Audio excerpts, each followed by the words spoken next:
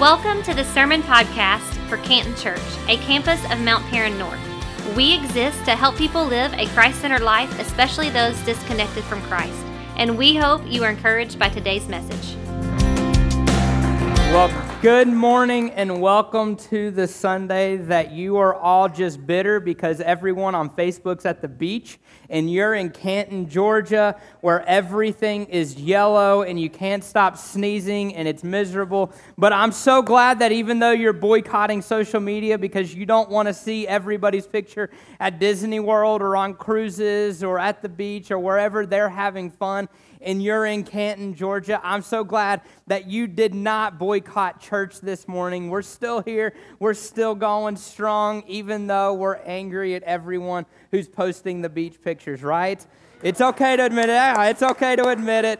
We all wish that we were on the beach somewhere and not in Canton, Georgia, sneezing our brains out. Welcome pollen season. It comes with a mighty fist. Every year it kills me, so if I grab a drink of water, it's not because I'm not interested in talking to you. It's because allergies are literally killing me today. But I'm so glad to be here with you. I'm so honored that Pastor Jeremy, Pastor Mark is at our Marietta campus this morning speaking, and Pastor Jeremy is in Louisville, Kentucky, preaching at his brother's church this morning. So I'm excited for him to be up there. But I'm so honored that with both of them out, they gave me the privilege to be here to speak to you this morning. I don't take it lightly that every chance I get to come and share on Sunday morning, I get that opportunity often on Wednesday nights, but I'm excited any chance they give me the opportunity to come and to speak to you guys. So they're not here, but I'll thank to the video. Thank you so much to both of them for allowing me this privilege to speak to you guys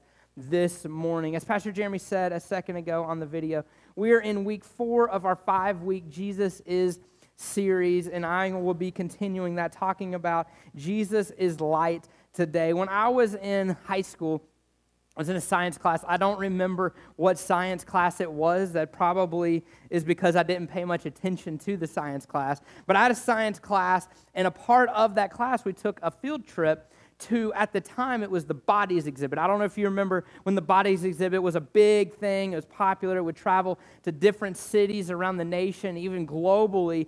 But we went down, it was at Atlantic Station, and we went down to go to the Bodies exhibit at Atlantic Station, and it was weird and a little kind of gross. Even if you've been there, you know exactly what I mean. It was just weird, and then we left out of there, and we went and got lunch, which is even like, I didn't know how I felt about eating after seeing what I had just seen at the Bodies exhibit. But then while we were down there, we'd already missed the day. There was no way we were going to get back for any of our afternoon classes, so they just made it a full day field trip. We went and we did what they had called the Dialogue in the Dark. Dialogue in the Dark was another thing at that time that was at Atlantic Station, where you got to go in and you got to experience what it would be like to be a completely legally blind person. So you went into this big warehouse. It was completely dark. You couldn't see your hand in front of your face. And they gave you, and I'm sorry, I don't know the correct terminology, but they gave you the sticks that you would use to make sure that you didn't run into anything in front of you. And that was probably a worse idea than not giving to us at all, because you hand a group of 17-year-old guys sticks, and it's dark. We're going to do nothing but smack people in the back of the head with it. And so it was a terrible idea, but we had a tour guide that took us through this, and the tour guide was a blind person because it was their daily life, and who better to teach us and train us how to move through this experience than someone who has lived this out for their entire life. So we went down and we started out, and you're on like city streets. It was really cool. You're on like city streets, and you have to try to make sure you stay on the sidewalk and not end up in the road. And they had like cars parked on the road to simulate what it would be like if you had to do this in your life. Then there was a park that you went through, and there were park benches you could sit on, and you could walk into the grass. It was artificial grass, but you could walk into the grass or stay on the path. Then you went into this grocery store, and that was really cool, trying to figure out, like, okay, this has got to be the cold section because I stuck my hand in here and it's cold. And so it's just really interesting trying to figure all of those things out. And then finally, you went into what they had set up to be like a cafe. And in the cafe, they wanted every person that was there to purchase something just so, again, you could get this experience. So I ordered a Coke, and I'm sitting there, and I'm sure they brought out a bottle of Coke kind of like that. And I'm sure they probably overcharged me. It's probably like $4.50 for a Coke because they're going to make their money off of me some way, right? And so, I pull out my wallet, and they had this little machine that I would set my money on, and it would scan, and it would tell me the amount that bill was. It was really cool. I don't know if it didn't lie to me. I don't know that I didn't set a 20 on there, and it's like $1, and they just totally took tons of money from me. But it was a really cool experience going down and doing the dialogue in the dark. Now, I got to be honest with you. I was terrible at it. They gave me the stick. I was one of the 17-year-old guys who thought it'd be more fun than actually use the stick, to just use it to trip other people or to smack people in the back of the head with it. But I was terrible. At one point, we're in the city, and we're supposed to be on the sidewalk, and somehow I was in the middle of the road, and the tour guide, we were kind of cutting up because we're high schoolers. The tour guide was a little more serious than us, but he was like, if this was real life, you would be dead because a car would have hit you. I'm like, I'm sorry. I don't know what I'm doing. I'm really bad at this. But I was not good at it. And when the tour ended and we opened the doors and went back out into the light at Atlantic Station, I was so grateful for light. I was so grateful that there was light coming from the sun, coming from other lights that illuminated it to where I was able to see. Today, I've already mentioned it, but today we're going to be looking at Jesus is Light in our Jesus is series. In John chapter 8, verse 12, it says, when Jesus spoke again to the people, he said, I am the light of the world. Whoever follows me will never walk in darkness, but will have the light of life. There's a story found in John chapter 9, just one chapter after Jesus is saying that he is the light of the world.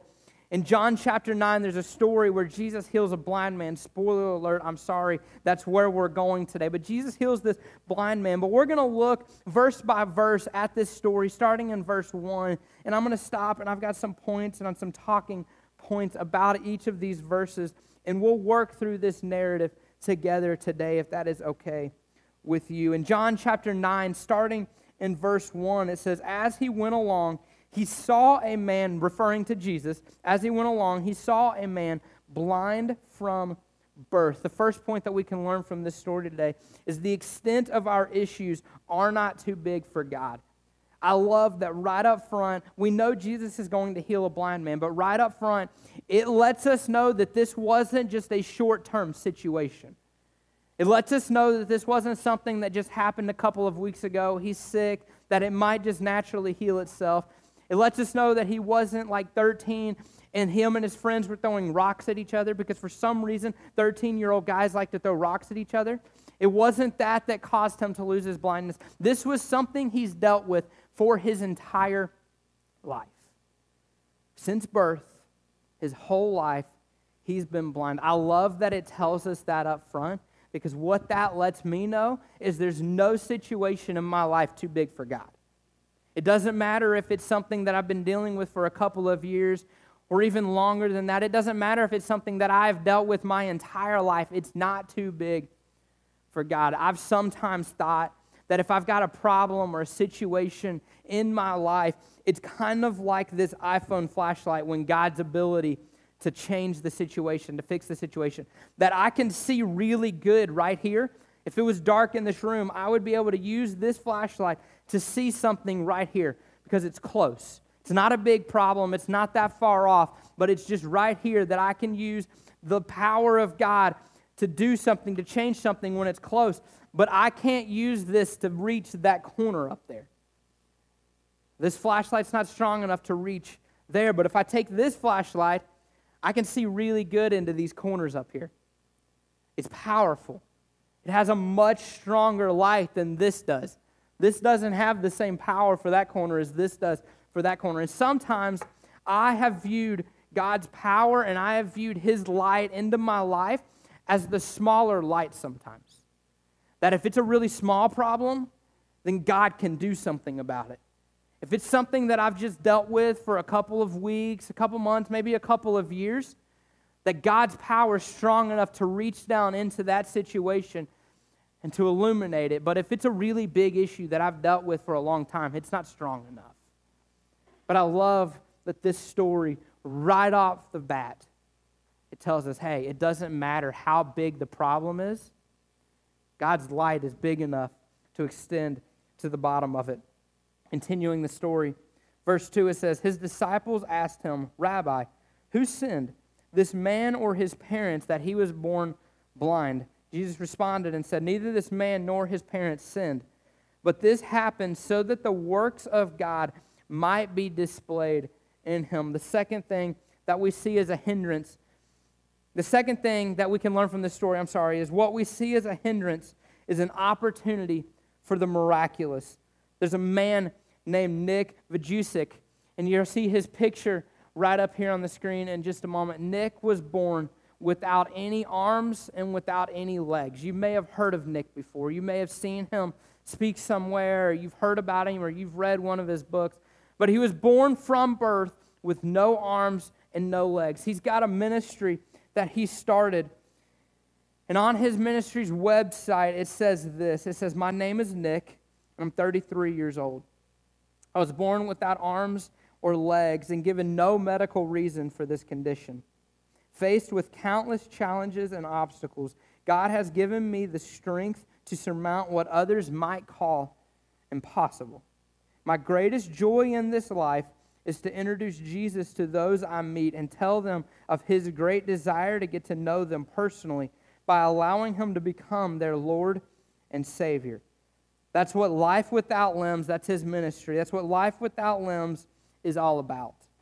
In Psalms 139, 13 and 14, this is Nick saying, it says, the Bible says, for you created my inmost being. You knit me together in my mother's womb. I praise you because I am fearfully and wonderfully made. Your works are wonderful.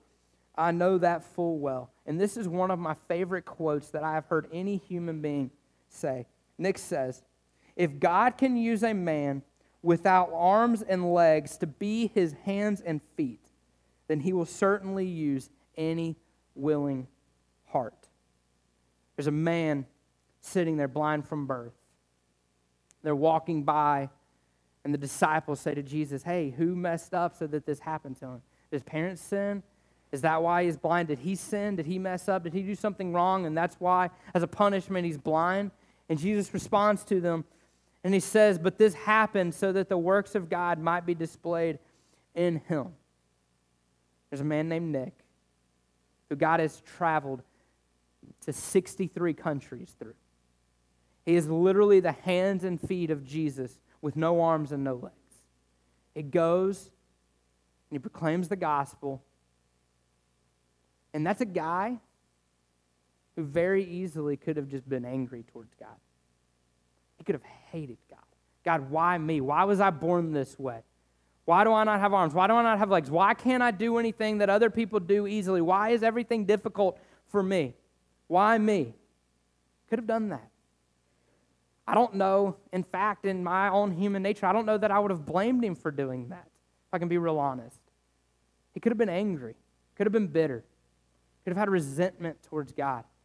But instead, he said, this is my situation. This is the cards I've been dealt. I'm going to allow this situation to give God glory. Only God can do the miraculous through a situation like that. And in this story that we're reading in John chapter 9, Jesus is saying that this man who was born blind, not for any particular reason, other than the fact that this now allows God to do the miraculous through him. If we continue the story, verse 5, it says, while I am in the world, I am the light of the world. This was Jesus speaking. It says, after saying this, he spit on the ground, made some mud with the saliva, and put it on the man's eyes, and said, go, he told him, wash in the pool of Siloam. So the man went and washed and came home seeing. The third thing that we can learn from this story is that God often uses uncommon methods to answer our prayers. Did you know that there are 4 different accounts in the Gospels of Jesus healing a blind man?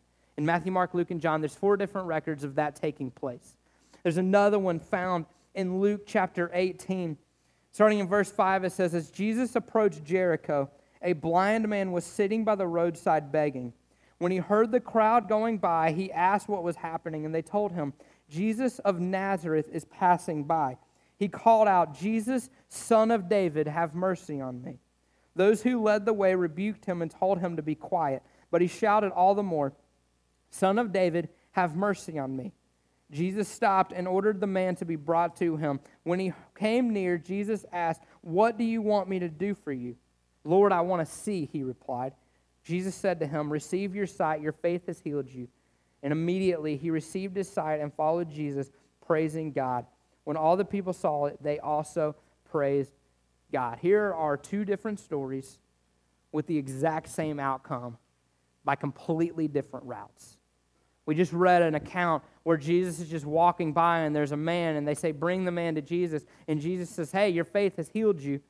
And that guy gets up and he can see and it's incredible and it's awesome and we celebrate that. But then there's another one in John chapter 9 that we're reading about that he's blind as well. And rather than Jesus just saying, "Hey, your faith has healed you," he says, "Hang on a second and think about this for a moment." It's a little weird what Jesus does. Like, we know the story and we've read it and we know the outcome and it's awesome and it's woo, great, Jesus did a miracle, it's great. But if you really think about what's taking place, it's strange. Bear with me for a minute. In this other story, Jesus walks up, says, "Your faith has healed you. You can see, it's great." This other one, Jesus is having this conversation with the disciples. No, he didn't sin. His parents didn't sin. This has happened so that a miracle can happen. Wait a minute. Jesus turns around and spits in the dirt. If you're just standing off to the side and you're watching this, it's weird. Like, there's no getting around it. It's just a little strange. Jesus turns, spits in the mud, and maybe he's like, "Hey, Peter, can you hand me a stick?" And he takes the stick and he stirs it up to make mud.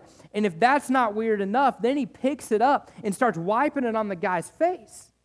It's just weird, y'all. We look at it and we read it and we're like, this just is Jesus. But if you were there watching it take place, it's a strange moment in your life. I watched this guy spit and then wipe it on this guy's face. It's gross.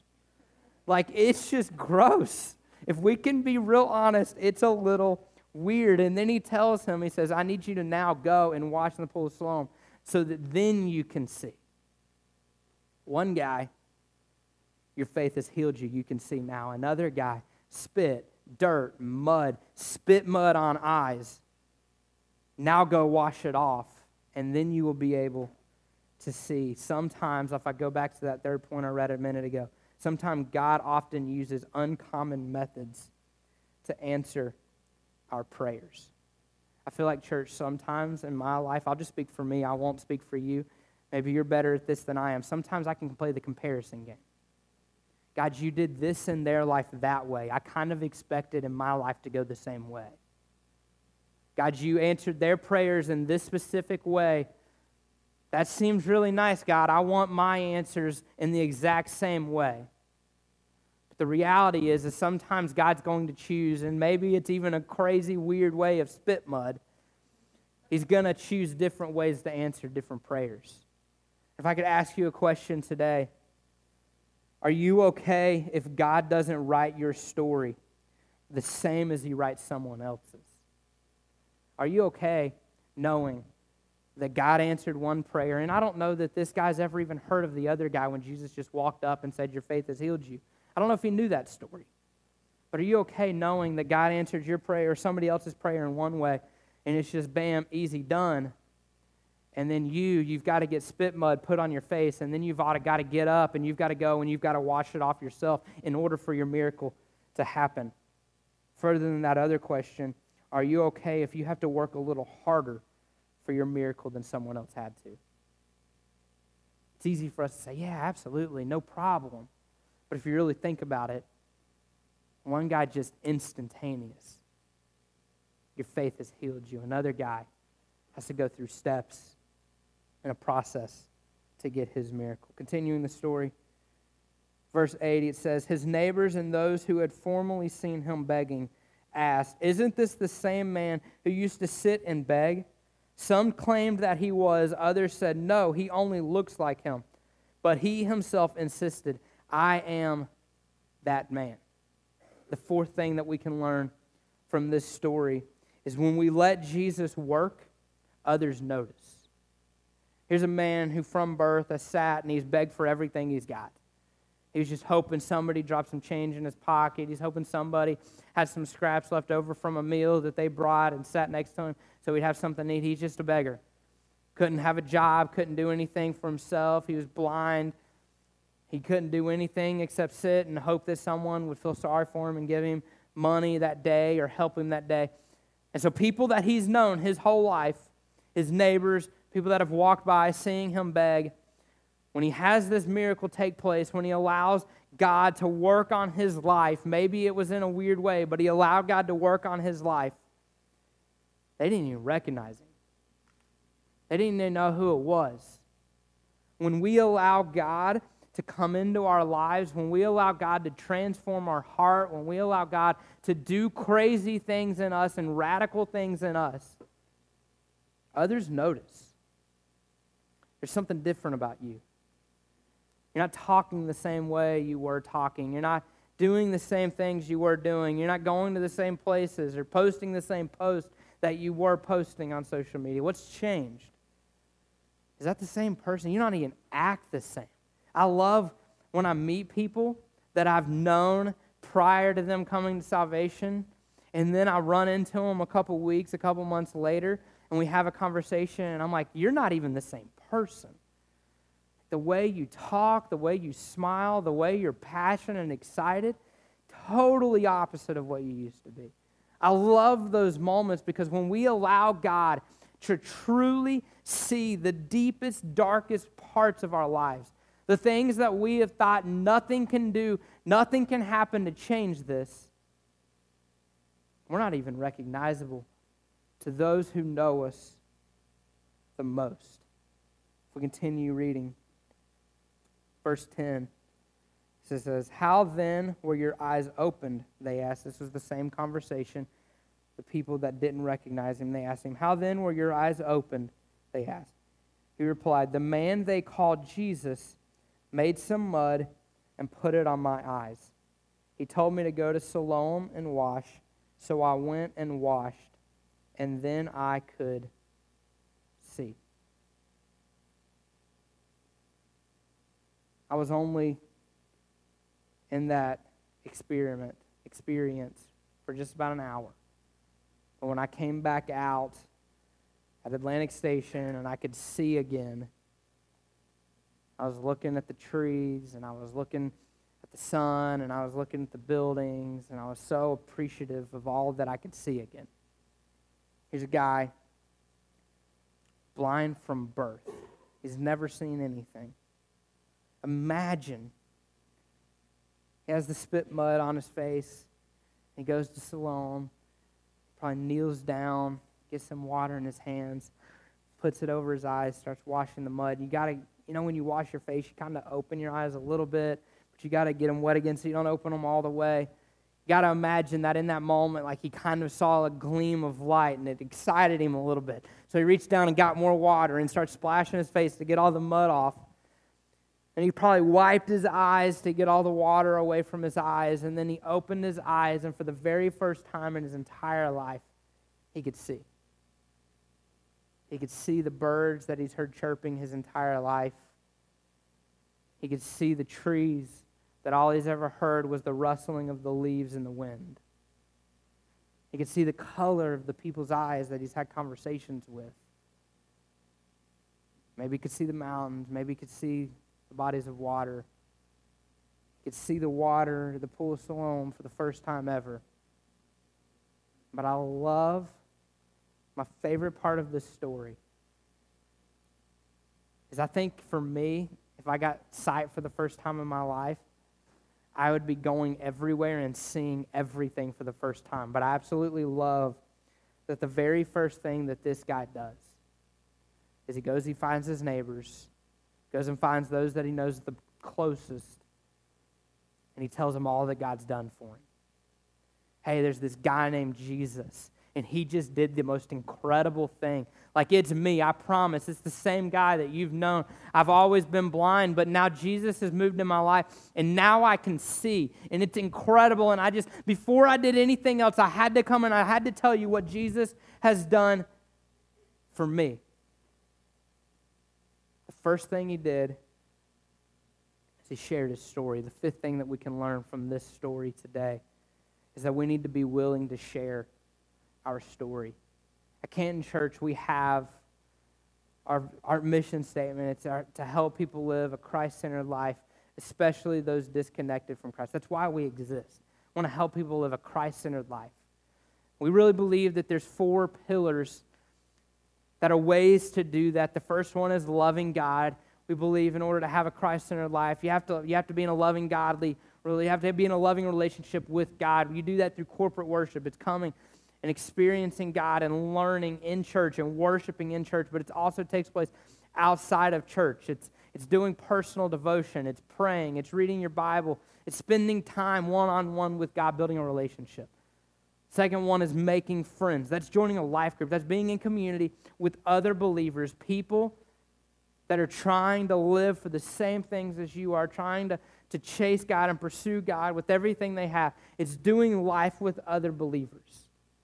Part of living the Christ-centered life. Third one is serving others. Christ came to this earth not only to die for our sins. We're celebrating that in 2 weeks. It's going to be awesome. You don't want to miss Easter Sunday. But he also came to give us the example to live by, and that was to have a servant heart. Christ came not to be served, but to serve. And so we believe in order to live a Christ-centered life, you've got to be a servant. And the fourth and the final one, and the one that it's easy for us to just kind of skim over, like, if I do the first 3 really good, I don't have to do the fourth one. The fourth one is share your story. Pastor Mark, our senior pastor of both campuses, he's speaking down in Marietta today. He has a saying that he says all the time, if you don't have a God story, you're a God story in the making. And I love that story. I love that saying because what that says to me is that every person that has a relationship with Christ has a God story. God's done something in your life. He's changed you. He's transformed your heart. He's brought you out of depression. Maybe he has worked an absolute miracle in your life. But we all have a God story. God saved us from something, or God's kept us from something. And I love, if we get nothing else out of this story, the moment the man can see, he goes and he finds those closest. He says, I've got to tell you what God's done in my life. Church, we are called to go and to tell others about Christ and to tell them what he's done for me. Every one of us, not just me because I'm on a stage, every one of us are called with that mission to go to the extents of the earth. And you know what? Canton, Georgia, your neighborhood, your neighbors are included in that. I speak to middle schoolers and high schoolers a lot more than I speak to adults, so I'm really used to having to be corny and a little cheesy to get anything across to them half the time, and I love it. So I'm going to be a little corny and a little cheesy for a moment, but you're just going to have to bear with me, and you're just going to have to deal with it. If it bothers you, I'm so sorry. But there's an old saying, an old song that if you've been in church any period of time, you've probably heard.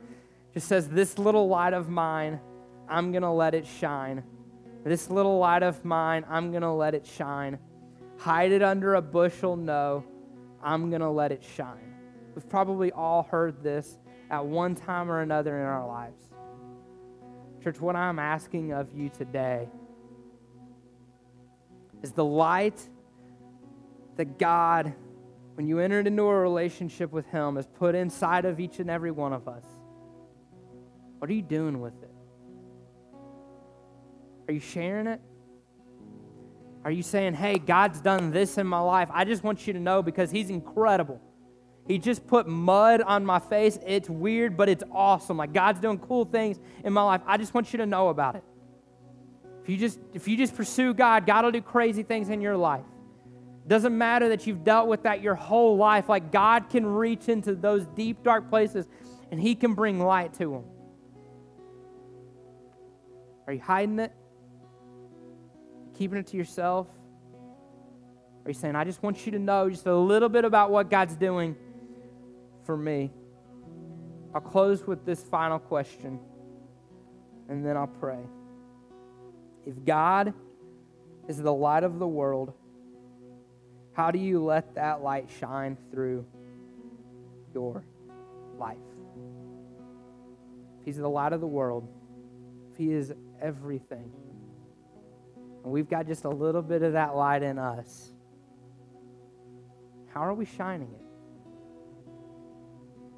How are we letting others see Him through the way that we live? Let's pray. God, I thank you so much for this day. God, I thank you for this group of people and their heart for you and their heart for others. And God, I just pray right now, not for just a blanket prayer over this room, but God, I pray for each person individually, that their story, that their God story, that the light that is in them could be seen by others. God, I pray for a boldness in every one of them to share their story. Pray for a boldness and a courage in every one of them, for that little light in them to not be hidden under a bushel, but God, that little light in every one of them can be seen by others by the way they live, by the actions they take, by the words they speak. And the words of my mouth and the meditation of my heart. God, let everything we do be acceptable in your sight. God, I love you and I thank you. In your name I pray. Amen. Thanks again for listening today. If you would like more information about today's message or about our church, we invite you to visit us at cantonchurch.com or on Facebook at facebook.com/cantonchurchga.